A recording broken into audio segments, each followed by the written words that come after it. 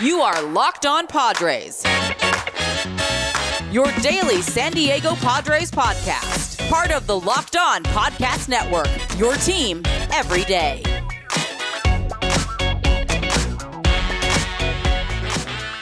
Greetings, ladies and gentlemen, and welcome to another edition of the Locked On Padres podcast, which is part of the Locked On Podcast Network. Your team every day for Wednesday, February 15th. As always, I am your host with sometimes, occasionally, but certainly not always the most, Javier Reyes. You might be familiar with some of my baseball-related work at Just Baseball. Great website. Go check that out. Working on a feature for about an eternity now that I'm hoping to eventually get done, hopefully, if I don't procrastinate too much. Go check that out at justbaseball.com, or you could check me out on Twitter at Javipeno, JAVIIPENO, or at LO_Padres for all your Padres fix when it comes to the tweets. And I know I've been using that account more. Ladies and gentlemen, got a fun little episode today. Feels like this is one that folks have been asking for. I mean, it feels like an episode that people are always asking for. And that is the kind of overall view of the offseason. What did the Padres do going through all the notable moves, not necessarily every minor league move. We don't have all the time in the world for that. And quite frankly, I do not know about every minor leaguer in the world. We're going to be talking about that, guys. Just a reminder, though, today's episode is brought to you by FanDuel Sportsbook, the official sportsbook partner of Locked On. Make every moment more. Visit FanDuel.com/LockedOn today to get started. All right, let's go through these moves, ladies and gentlemen. And what I think is important to note about the Padres offseason is that, look, man, it just shows you, like, I'm still old enough to remember when the Padres didn't do too much in 2021, that offseason. Coming off of the most disappointing second half in not just franchise history, but almost any franchise's history. The 2021 collapse was real. It was absolutely awful. All these people saying the Mets collapsed. No, that wasn't a collapse. All these people saying, oh, the Yankees, they collapsed. They almost lost it. No, that's not a collapse. The Falcons, 28-3. That was no. Okay, that one was a collapse. But you get my point, right? This was a genuine collapse. And how did they respond? By not doing all that much. They traded for Sean Manaea like the day, or at least like the week of the regular season, right? They didn't make too many crazy moves heading into the offseason, and the biggest thing that happened was the announcement that Tatis was going to be injured. So there just wasn't a lot to be thrilled about with this Padres team last year, and you were wondering, what the heck, man? We're really counting on a lot of guys to just break out. Is AJ Preller out of it? Is he just not going to be able to make moves again? And that team turned out great. I say all this to note that the Padres did a lot of big-time moves this offseason. And just because you did a lot of moves does not necessarily, equate to super success. I think that's not meant to say that teams that historically never do anything should continue doing that, right? Your Brewers, your Guardians, your Tampa Bay Rays, your Baltimore Orioles. That's bad for baseball. But it is just worth pointing out that, hey, there's still a lot to be seen. And I think that it's a very foolish endeavor to start assuming certain things about a lot of teams. I remember just being in baseball drafts and fantasy baseball drafts, like heading into 2021, where I'm with some league mates and they're like, hey, don't draft any, gotta be careful with drafting these Giants pitchers, man, because when they play the Padres, they're going to get hit, and it's like, turns out that wasn't the case with the Padres offense. So anything can happen. But that all being said, ladies and gentlemen, the Padres made one heck of a move this offseason. And it's the one that everyone's going to talk about. But and we're going to start with it, don't get me wrong. But this offseason, I think what was really great about it is that they added in every single area. And they added solid in every single area, in my opinion. I think that they kind of did a full roster kind of, thing. I think that Peter Seidler and ownership deserves a lot of credit. I think AJ Preller deserves a lot of credit. I think everybody deserves credit because they won a bunch of games. They beat 2 100-win teams in the playoffs, and the team did not say, okay, we're content with that. There are a lot of teams that would say, we're content with that. Let's see if we can do it again next year. Instead, the Padres, they went out, and we're going to start with this one, signing Xander Bogaerts. That is easily the biggest signing that the Padres made this offseason. Everybody was talking about it, and it was wild. And it's what's funny to note, and we're going to talk about this on a future episode on former Padres targets, right? People that they missed out on. But, Aaron Judge was someone that they apparently were at least talking to. And Trey Turner, they had actually made an offer an offer that was more than what he ended up accepting. And I think what's so interesting about the Xander Bogaerts contract, aside from the fact that when it happened, I genuinely just, my eyes popped out of my skull. Because my whole thing this offseason was, let's go after Conforto. Let's go after, a Mitch Haniger. Let's go after, the more low-key options. And instead, they did absolutely not do that. Maybe get Gene Segura or something like that, right? And they didn't do that. Instead, they signed Xander Bogaerts to an 11-year, $280 million contract, almost 1,000. And it's the biggest signing, arguably, of almost the entire offseason. Almost. There was a lot of big moves made, don't get me wrong, but this is the one that I feel like generated the most headlines because it showed the Padres are not done, right? They are going to keep spending. And to me, this was a great contract. I understand that Xander Bogaerts, at age 30, this is going to take him to his 42nd year, right? The big old 42. We're going to have him and Darvish out here. And a lot of people are wondering, are his skills going to translate? But my response to that is you wonder that about every free agent, though, that you sign long term. And I think that in fairness to Xander Bogaerts, the guy is basically, bar none, the most consistent player in baseball. This is a guy who hasn't had an F4 lower than, if I'm not mistaken, like a 3.9 basically every year. And last year he had his biggest season, which makes you slightly cautious just because, of course, you have your best season during your contract year. But even still, it had some good signs, and the biggest sign was, on top of just the offense being as steady as they come and being a really clutch batter, he's been on winning teams before, the defense from Xander Bogaerts. According to Fangraphs, he had a 9 defensive rating last year that helped contribute to the fact that he's 6.1 F4, right? But even before that, 4.4, 5.9, 4.4, 4.6, 3.9. This guy has had really good F4 seasons, right? He stays healthy. He's everything. He is a genuine superstar type of free agent. And if you want to look at, more fielding stats and whatnot, his outs above average were great last year. I am curious to see. And I think this is what's going to matter for the early part of the contract. Can he still provide elite or at least very good defense? He's never been a super duper minus. I don't want to say that. This is not a Corey Seager. This is not some other shortstops out there. This isn't, I don't know why I thought of him, but Ian Desmond back when he played shortstop for the Nationals. But it certainly wasn't his strength. And another thing to point out is that Xander Bogaerts didn't really hit for a lot of home run power last year. And coming to Petco Park, that doesn't necessarily bode well for him being able to increase that immediately. This is a guy who's hit 30 home runs before, but usually he's more of a 20 home run guy per se. And last year, 15 bombs. This is a dude who's going to get you doubles. He's going to at least slug a little bit, but it's not going to be a home run guy. But I think that overall, just getting a plus bat with the potential, assuming how much, was legitimate from last year, Xander Bogaerts is the biggest addition. And while the contract length does scare me, that's something to worry about later. What I do think is also very important to note about Xander Bogaerts, and don't worry, we're going to talk about more than just Xander Bogaerts this offseason, is the fact that it points to the idea of what's going to happen with Manny, what's going to happen with Soto, what's going to happen with Tatis and all these guys.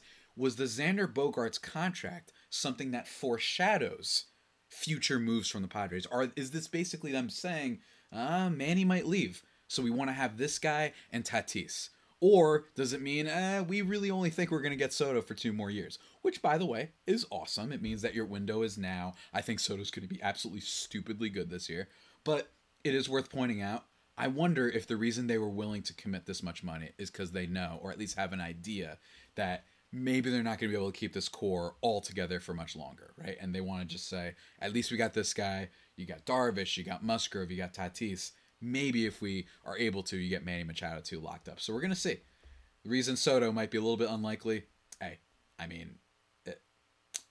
he declined 14 years, $450 million. That ain't no slouch contract, you know what I'm saying? So we're going to see how that all pans out. But that's the biggest signing of the offseason by far, and I really like it. I don't want to say I love it because I think that there are some other moves the Padres could have potentially made. But considering that that's a big-time offensive addition, and you are going to get another one in the Goober, which you can check out. Remember, guys, the bobblehead, link in the description of the podcast.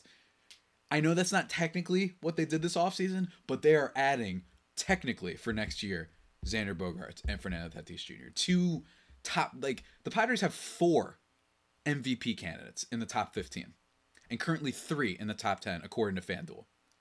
That's wild. You know what I mean? And Xander Bogaerts, that signing is kind of what started making the Padres look like a super team. And I think that's what was so exciting about it. And it reminded everyone, the This was no flash in the pan. This just seems to be the new way of the San Diego Padres organization. And for that and alone, it's like an A- or anything for me. We're going to see how it ages.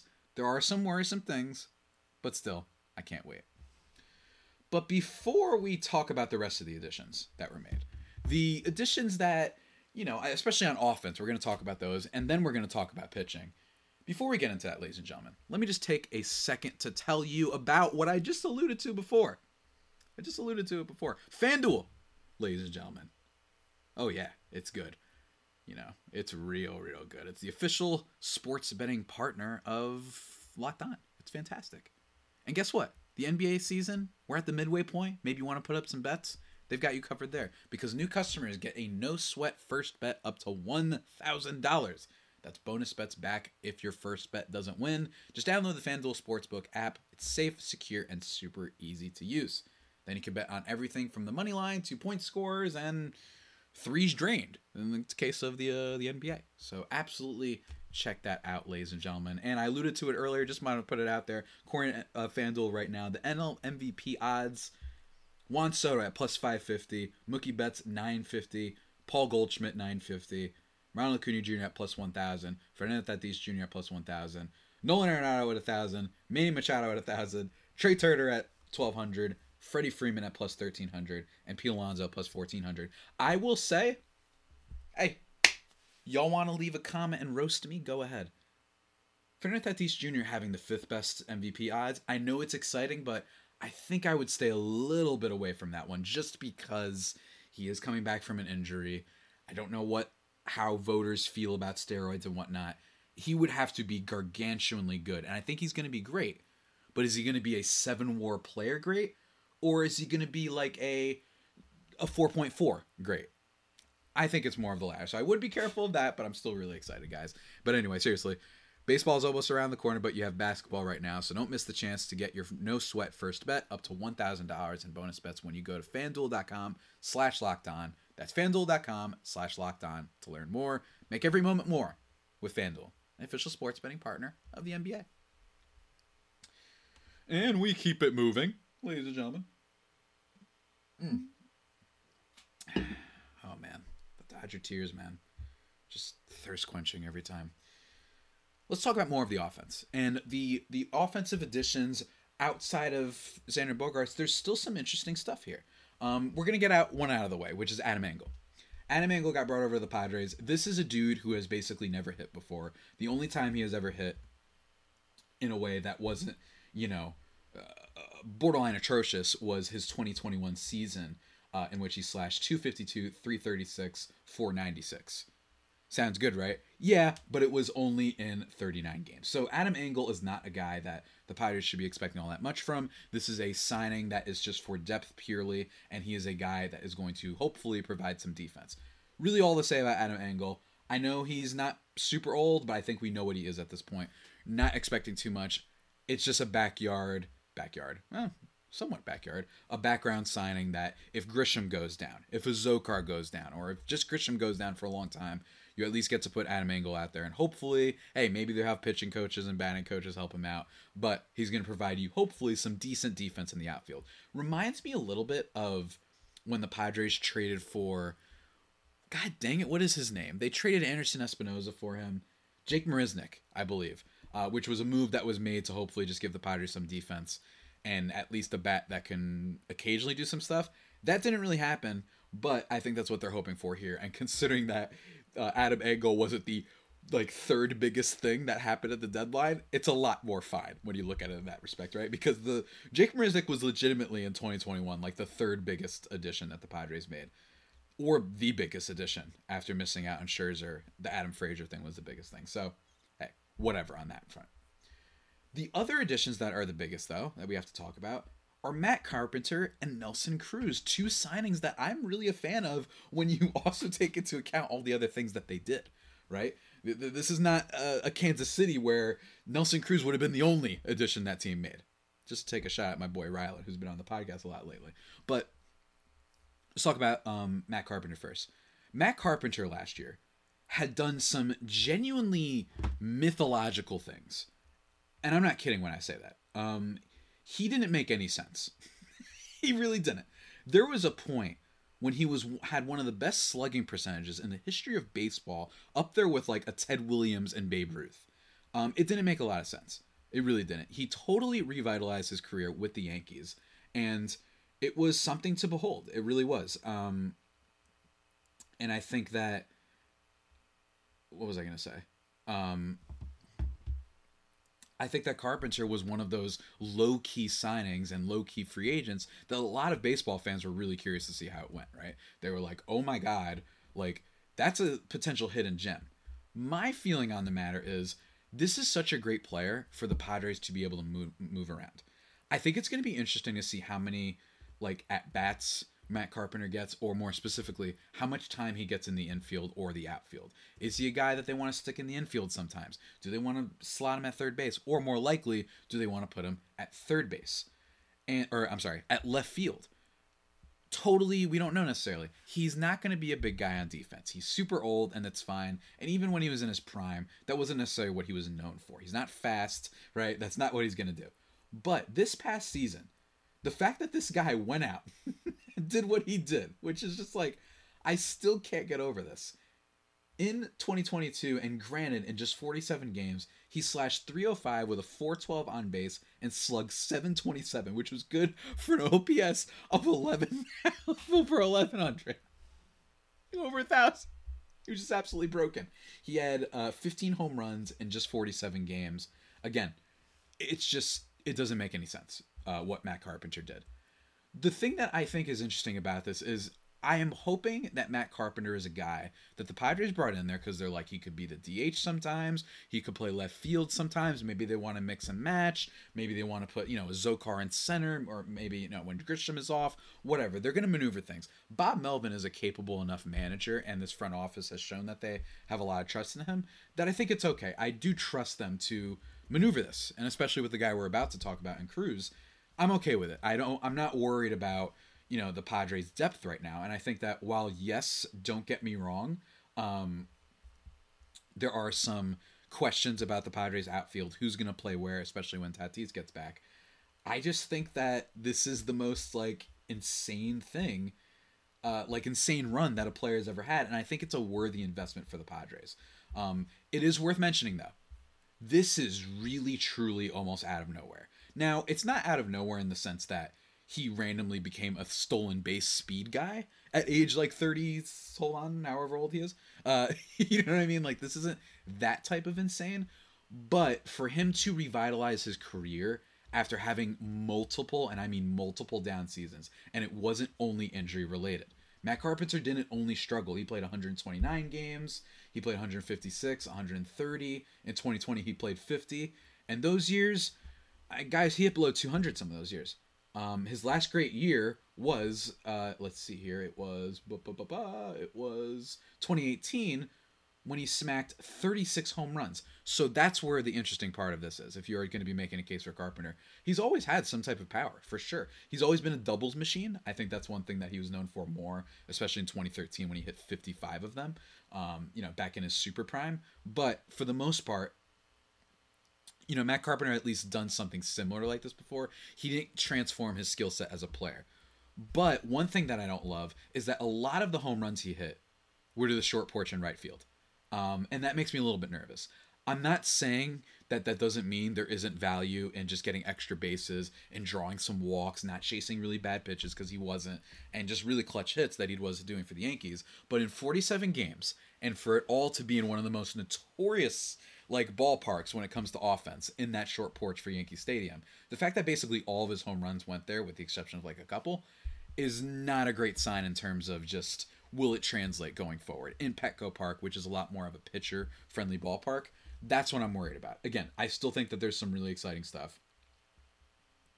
I mean, Matt Carpenter was literally 5th on the Yankees in F4 at one point. It was just ridiculous what he was doing. And I think that as a guy who isn't going to necessarily play every day, it's a really interesting bench bat. And I like that. You could argue that Matt Carpenter right now is one of the biggest X-Factor bench bats in all of baseball, and that's what's so exciting about him. So I was a big fan of that signing. Quickly, though, we got to talk about Nelson Cruz because I am already taking a long time talking about all these guys. Nelson Cruz did not have a good year last year. He is super duper old, but he is one of the most incredible stories in terms of, you talk about revitalizing. This guy got popped for steroids back in the day with the Rangers and then got better the years after, which kind of throws, makes you think a little bit about how we view PEDs sometimes. But for me, Nelson Cruz, the most exciting thing about him, his skills dwindled, but he was on a crappy Nationals team. Crappy Nationals team. And apparently he had some eye issues. He had some eye surgery issues. So that might have been a big part of this. And he's not going to necessarily be an everyday player. I think the fact that you can mix and match him, maybe you can platoon him, right? You can use him some days, you can use Carpenter some other days. I really like that. And I think Cruz, as a veteran presence for this team, is also going to be awesome. He's going to be, if I'm not mistaken, I think he's playing in the World Baseball Classic. Can't wait for it. And also, apparently, a really big fan of maps.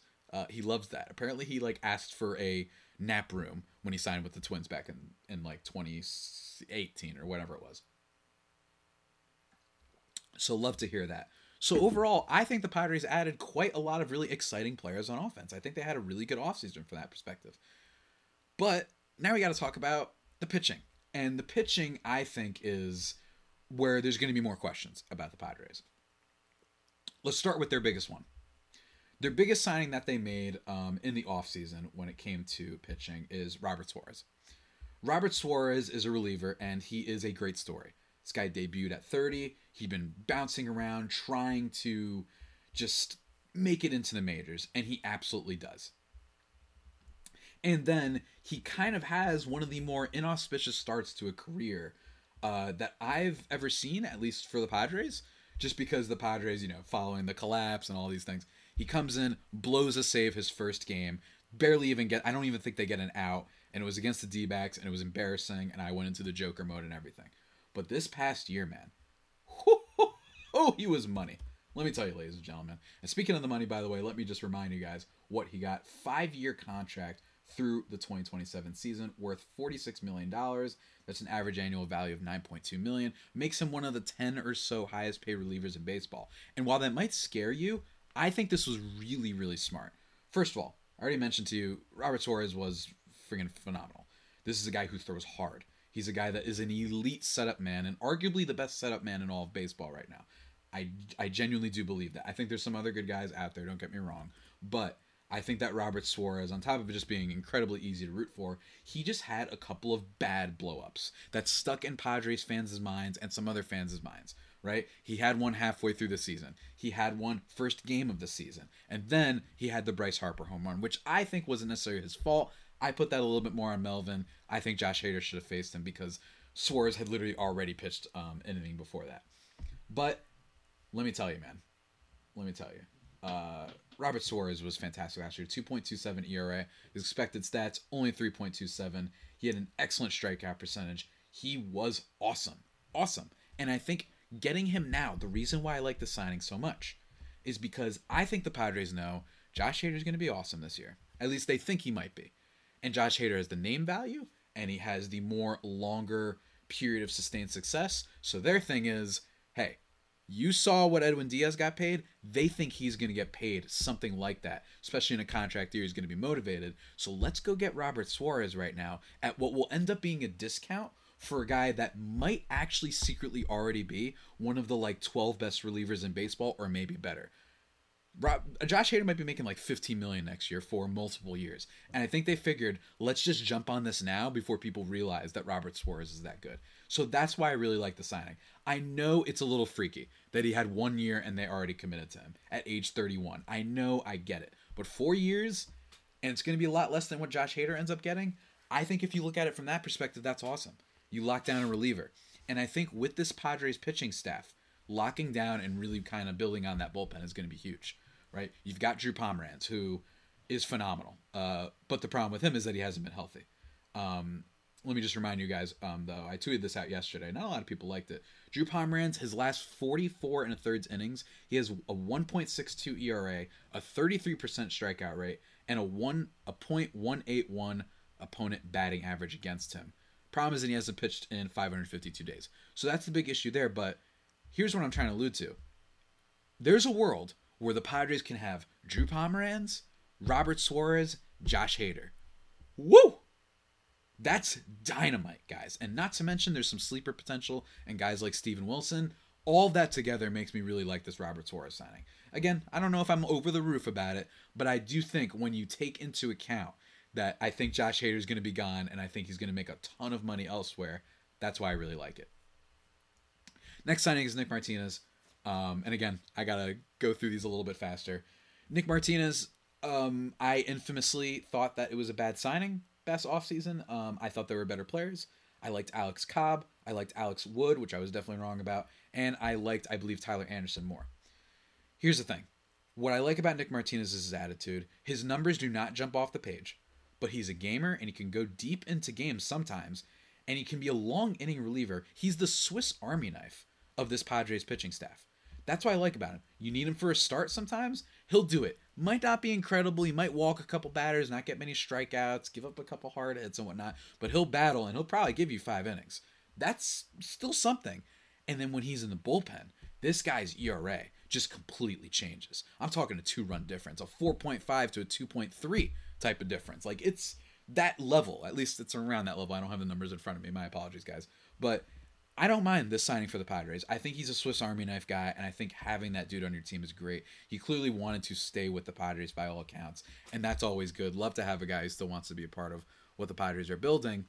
The only reason that the Nick Martinez signing could be viewed as poor is if you're like, wow, you're really counting a lot on him being your 4th starter and the next guy, Seth Lugo, being your 5th starter, right? Having both of those guys, and we talked about this on yesterday's episode, so I won't talk about it too much, but the Padres were basically, until a couple days ago, banking on either Martinez, Lugo, Morejon, Teheran, Groom, Neer to fill out those 4 and 5 spots. Now they're in a position, because of the signing of Michael Wacha, which we'll briefly go over in a second.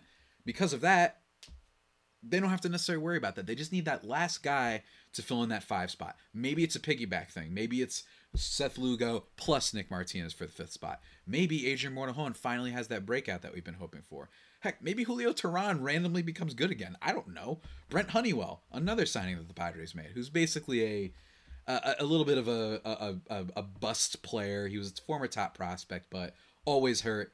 Doesn't seem to have all that much, and just, there's not much to say about Brent Honeywell, but I think that the signing of Nick Martinez is solid. Don't love it. It feels like the Padres almost did it because they had to. And he did have an excellent postseason, which I am always a little bit wary when guys do awesome in the postseason. You kind of reward them for that, just because we've seen in the past for how long a baseball season is. I do worry about that. I just like Nick Martinez. I remember after one of my initial podcasts about him, someone who had a Martinez last name was like, hey man, if you want your own show, shove it. He throws heat. He did so much better in Japan League, and he throws harder. He increases velocity. What's funny about that comment is 2 weeks later, or about 3 weeks before the season, I changed my tune on Martinez. And I think the bottom line is he fills in what he's supposed to do, right? This is not a guy who has to go out there and be a superstar. And I think in that respect, he did pretty well. Michael Wacha, I talked about in yesterday's episode. I think he's got a lot of issues. I do not like how he's just a change-up guy. I do not like that he does not manage to stay all that healthy. Only once as he pitched over 130 innings over the past few years. Doesn't get a lot of strikeouts. His big thing is walks, and he'll hopefully give the Padres innings. That's how I view that signing, and that's fine. And it goes to what I was saying before about how, okay, we don't need as many breakouts as we did, and that changes everything, even if it's just one pitching spot. Other big signing that the Padres made is Seth Lugo. Wow. What I will say about Seth Lugo is the same thing about Nick Martinez, in the sense that he's kind of clearly been shown to be better as a relief pitcher. He did excellent with the Mets. Not necessarily, Josh Hader or Drew Pomeranz excellent, but he did have a couple really good seasons, including a 2.2 F4 season, by the way, with the Mets, and a 1.6 and a 1.6 before that. He's had some pretty solid, bullpen years. Even if, some of the ERA numbers get a little bit inflated, ERA isn't necessarily the best thing to look at for a relief pitcher sometimes. It does scare you because it can get inflated a little bit, as Josh Hader has shown you recently, right? Like, his got really inflated last year. But overall, high strikeout guy. He's been that way for a while. The Mets fine-tuned him. I don't know how he's going to work as a starting pitcher. I don't even know if he's going to have many games as a starting pitcher. If it works, right? But I think that guy could be awesome in the bullpen, and I wonder if a lot of what his role, same thing for Martinez to an extent, might have to do with the health of Drew Pomeranz. If he's ready to go somewhat early into the season and he's pitching well, then they might be like, okay, cool, we can just move Lugo or Martinez to the bullpen. That's what I like about those signings. These are guys that at least, even if they don't work as starting pitchers, you have notable, like a giant sample size of them succeeding in the bullpen, especially with Seth Lugo. So that's why I like those signings. And that's basically it for the main signings for the Padres that I wrote down. I mentioned Brent Honeywell, and there's some other little signings that the Padres made, but for the most part, this is the one. We're going to see how spring training pans out. I am a little bit upset that Eggy Rosario, he's hurt, and I thought he was going to be one of the most interesting guys to keep an eye on in spring training. It doesn't look like he's going to make it, which is such a shame, given that he would have more opportunities. So thoughts out to my guy.